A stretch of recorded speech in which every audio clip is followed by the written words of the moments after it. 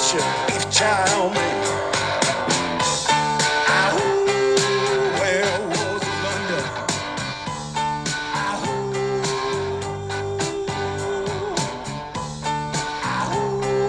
Where was London?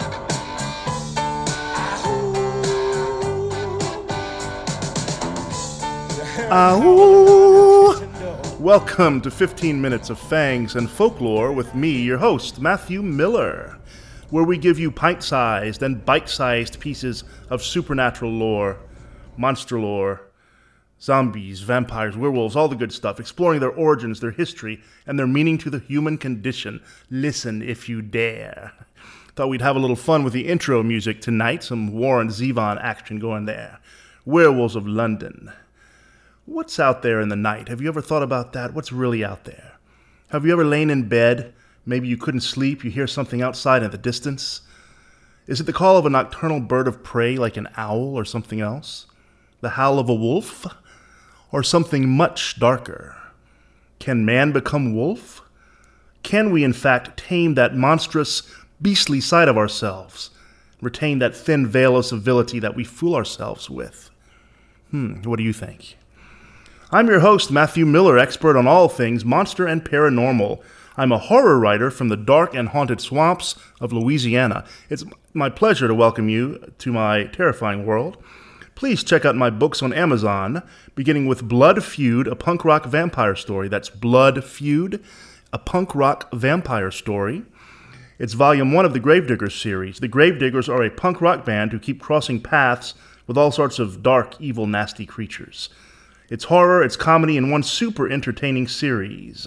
And Volume 4, by the way, is coming out very soon, any day now, so be sure to read the first 3 volumes so you'll be up to date with the story. Santa was good to me this Christmas. He brought me some equipment upgrade for the podcast. I have a beautiful new Yeti X, Blue Yeti X microphone, a nice pop filter, a foam shield, and soon enough I'll have a little setup where I have an auxiliary, actually an iPad acting as an auxiliary screen. I also am going to start making videos of myself to post on YouTube, talking about all sorts of things, horror, the writing process, and so forth. So stay tuned, there's exciting things coming. Let's talk werewolves. So we skipped one werewolf episode to talk about Countess Elizabeth Bathory, a one-time, one-off episode. Today we're continuing the werewolves. We looked at some ancient werewolf tales, looked at several cases of European werewolf trials, actual historical trials. And I thought tonight we would take a look at some werewolf lore from around the world. In other words, Europeans aren't the only game in town, right? Let's start with South America. We have a creature called the Luizon, or also lobizon, is another way it's found in some places. And it's a South American werewolf. And it is found mostly in Argentina, Brazil, Paraguay, Uruguay, and especially in Argentina, I believe. And it stems from the Portuguese belief, remember they colonized part of South America, that the 7th son of a family of all boys would turn into a Luizon on the night of a full moon, especially if it fell on a Friday. This myth is especially prevalent, apparently, in Argentina. And the Argentine president, Juan Domingo Perón, actually literally believes in this myth. Some weird story about adopting a Jewish stepson to stop him from turning into a wolf. You can look that up yourself. It's bizarre. The origin, apparently, though, not only is the Portuguese who started kind of the idea of the 7th son, but the actual shape-shifting legend is from the Guarani mythology. And the Guarani are indigenous people of Paraguay. And their mythology said that there are 7 monsters, kind of like, if you remember, the Sumerians believed that there were 7 demons, didn't they? Anyway, 7 original monsters, and one of them was this man and half man, half demon, half wolf. Apparently the original indigenous legend had no relation to a wolf, but it was more like a god of death or a warning of death. But when the Europeans colonized South America, the idea of the Luizon kind of morphed into a werewolf mythology and became this half man, half wolf. So today, the Luizon apparently is half man, half wolf, much like our werewolves here in Europe and here in the U.S. Let's talk about Mexico. Of course, Mexico is really more Central America than South America. It has a long history of the Maya, the Aztecs, and others, but especially the Maya. And werewolves in Mexico today are known as the Nahual, and that is a Mayan word, obviously. The belief in Mexican werewolves. So, like all legends, it varies from region to region. Some believe it's good, but many believe it's evil. And it's the idea that there's a spirit inside of an animal, jaguar being one obvious example. The Maya, loved their jaguars and so on.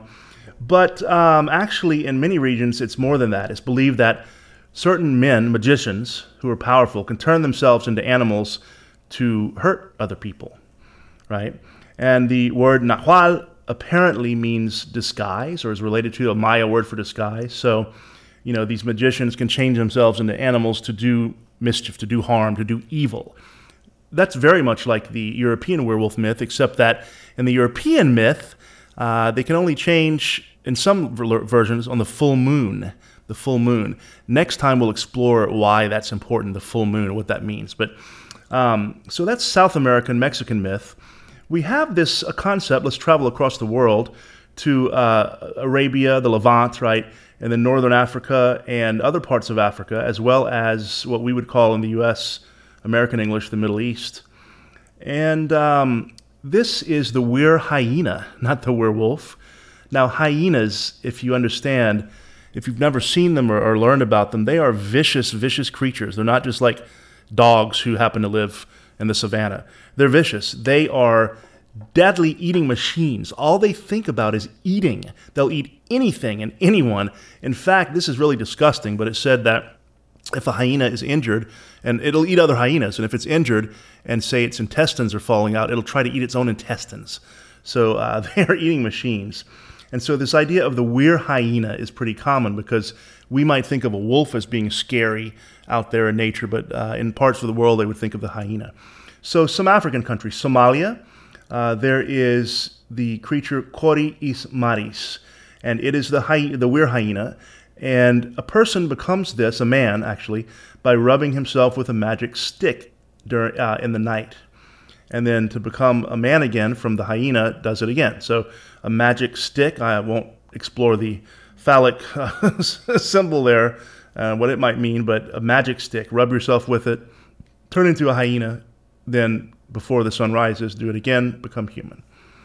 In Ethiopia, there's a belief that every blacksmith is really a witch who can change into a hyena. And apparently in that culture, you become a blacksmith because your father was, and your father before him, your grandfather, great-grandfather, so forth. So, boy, it's kind of bad luck to be a blacksmith, huh? Everyone uses their services but thinks they are were hyenas. And it's believed that they are ghouls, meaning that they dig up dead bodies. And apparently, even in the modern age in Ethiopia, people sort of are suspicious with blacksmiths. And this creature is called a Boda or a Buddha, and it's also found this legend in Tanzania, Morocco, which is interesting, northern Africa, and then Sudan. And in Morocco, you've probably heard of the Berber people, nomadic people. They also believe in this werewolf, this were hyena, Buddha. It's unfortunate that Ethiopian Jewish people have been accused of being Buddha. Jewish people throughout history have been scapegoats for various societies, but there's a lot of Jewish people in Ethiopia and accused of being this too. Of course, that's ridiculous. It's just an example of racism, basically, or religious racism, religious chauvinism. In the area of Chad, in the Kanuri language, which I know nothing about, were hyenas are called bultungin, I guess. And apparently that translation means changing into a hyena. It is, there are legends there of entire villages filled with these creatures. They were people, but at night became hyenas. And so, wow, that's kind of spooky. The entire village, you go in not knowing what's happening that night. You're surrounded by hyenas who eat you alive. In the Sudan, West Sudan, there is a creature human that becomes a monster, not necessarily a hyena, but some other kind of furry monster that eats people. Apparently, it has a special taste for lovers, people out maybe, doing what they shouldn't be doing at night, secretly away from their families. It comes and it eats them. It also is associated with blacksmiths, or in Sudan, woodcutters. And you can tell, though, because the person might have an especially hairy body and red glowing eyes. And we'll see that trait later when we talk about Native Americans. In Mali, there is a religion called Kore of the Bambara people. And they can also believe they can become hyenas by acting like hyenas, putting on masks, role play, and so forth. I don't know what else to say about that. I guess the proof's in the pudding. Can they really become were-hyenas? I don't know. So the were-hyena, it's easy to see why the hyena would be a feared creature, because it's so vicious, it won't stop eating. Let's move farther east to Asia, Far East Asia, Korea, Japan, China, Vietnam, Laos, and so forth, right? So in most of Asia, there is the legend of a kind of were fox, a were fox. It has different names in different countries. In Japan, I know it's called kitsune. In China, it is called the fox spirit, which is hu li jing. And then Vietnam is the ho li ting, which obviously they got from the Chinese word. The Chinese version sometimes has 9 tails, called the fox of 9 tails. It can be seen as a good omen, a good sign, if it appears in peacetime. However, these legends vary a lot, but there's one general story behind it. Basically, it's a reverse were animal. It's not a human who becomes a fox, it's a fox who becomes a human. An older fox, usually, and somehow it gains the ability to magically become a woman, not just that, but a beautiful woman. Its purpose is to seduce men, have sex with them, and then during the act, it eats them alive. Boy, that's a bad interruption to sex, right? Eaten alive. Thought the phone ringing was bad. My God. The only way to tell that she is the were fox is that everything about her changes to human except the tail. You can see the tail, so she has to try to hide it with her clothing, or somehow, right, or else she'll be found out. And in most versions, you can kill the were fox by cutting its head off. Very interesting to me that it's kind of the reverse of our Western ideas, not human to animal, but animal to human, to deceive the people. Your guess is as good as mine how a fox becomes a magician. Talking about Asia, well, I'd be remiss in my lycanthropic duties if I didn't talk about the Native American shapeshifters. And, of course, the Maya, the Aztec, the Inca are also considered Native Americans. But I'm referring here to the peoples, the nations, the tribes that populated North America rather than Central and South America before the Europeans came. I'm talking about names like Cherokee, Navajo, and so forth. So the Navajo people are famous for their beliefs in skinwalkers. Many of the different peoples have beliefs in this, but Navajo have a strong belief in skinwalkers, which are basically humans who transform into animals. Sometimes this can be considered a good thing, such as when people find their spirit animal, an animal that you have a special connection to. The Navajo word for skinwalkers, and I don't speak any Navajo, I would love to learn the language, so I'm sorry for my mispronunciation if you are Navajo, but it's Yiin Adloshi. Yiin Adloshi. I'm sure I'm butchering that pronunciation, sorry. So this is the general word for a skinwalker. So sometimes the skinwalkers are not bad, but sometimes they are evil. Sometimes they are people who are cursed for doing something horrible, murder or something like on that level.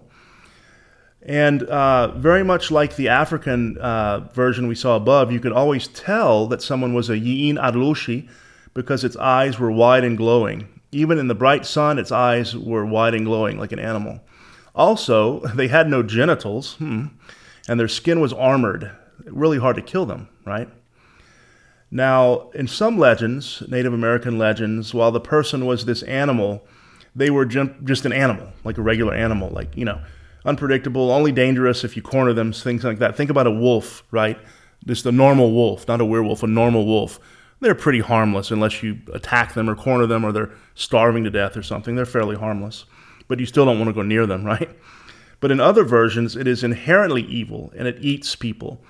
So we see this eating of humans as a very common thread through all of these weird animal myths.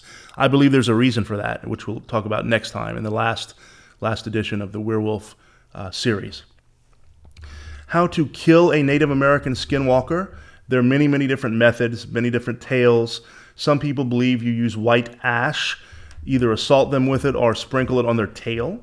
In other stories, you can actually kill it like you would a human, cut its head off or run it through the chest with a spear or something. But remember, it has armored skin, thick armored skin. So, not as easy as it sounds. You can see then that we Westerners are hardly alone in our fascination with people who can turn into animals. The idea is ancient, in fact, is found in the oldest records of humankind. Fascinates me, and it always has, this idea of our human nature, our quote-unquote civilized nature, versus the animal within us, right? We are, after all, animals. We're hairless apes, and we're mammals, right? So there's something in us that is not quite human, something in us that recalls the ancient days when we lived in caves, when we were much closer to nature and much closer to animals than we are today, when we actually had to fight for our lives and to eat and to protect our families and our tribes against the wandering animals of the night. Thank you for listening, and if you happen to run into someone whose eyes are wide and glowing, even in the daytime, well, maybe they're just stoned, but maybe, just maybe, you might want to avoid them, just in case. See you next time, and sleep well, if you can. Ow! I saw a werewolf with a Chinese menu in his hand, walking through the streets of Soho in the rain. He was looking for the place called Lee Ho Fooks. Gonna get a big dish of beef chow.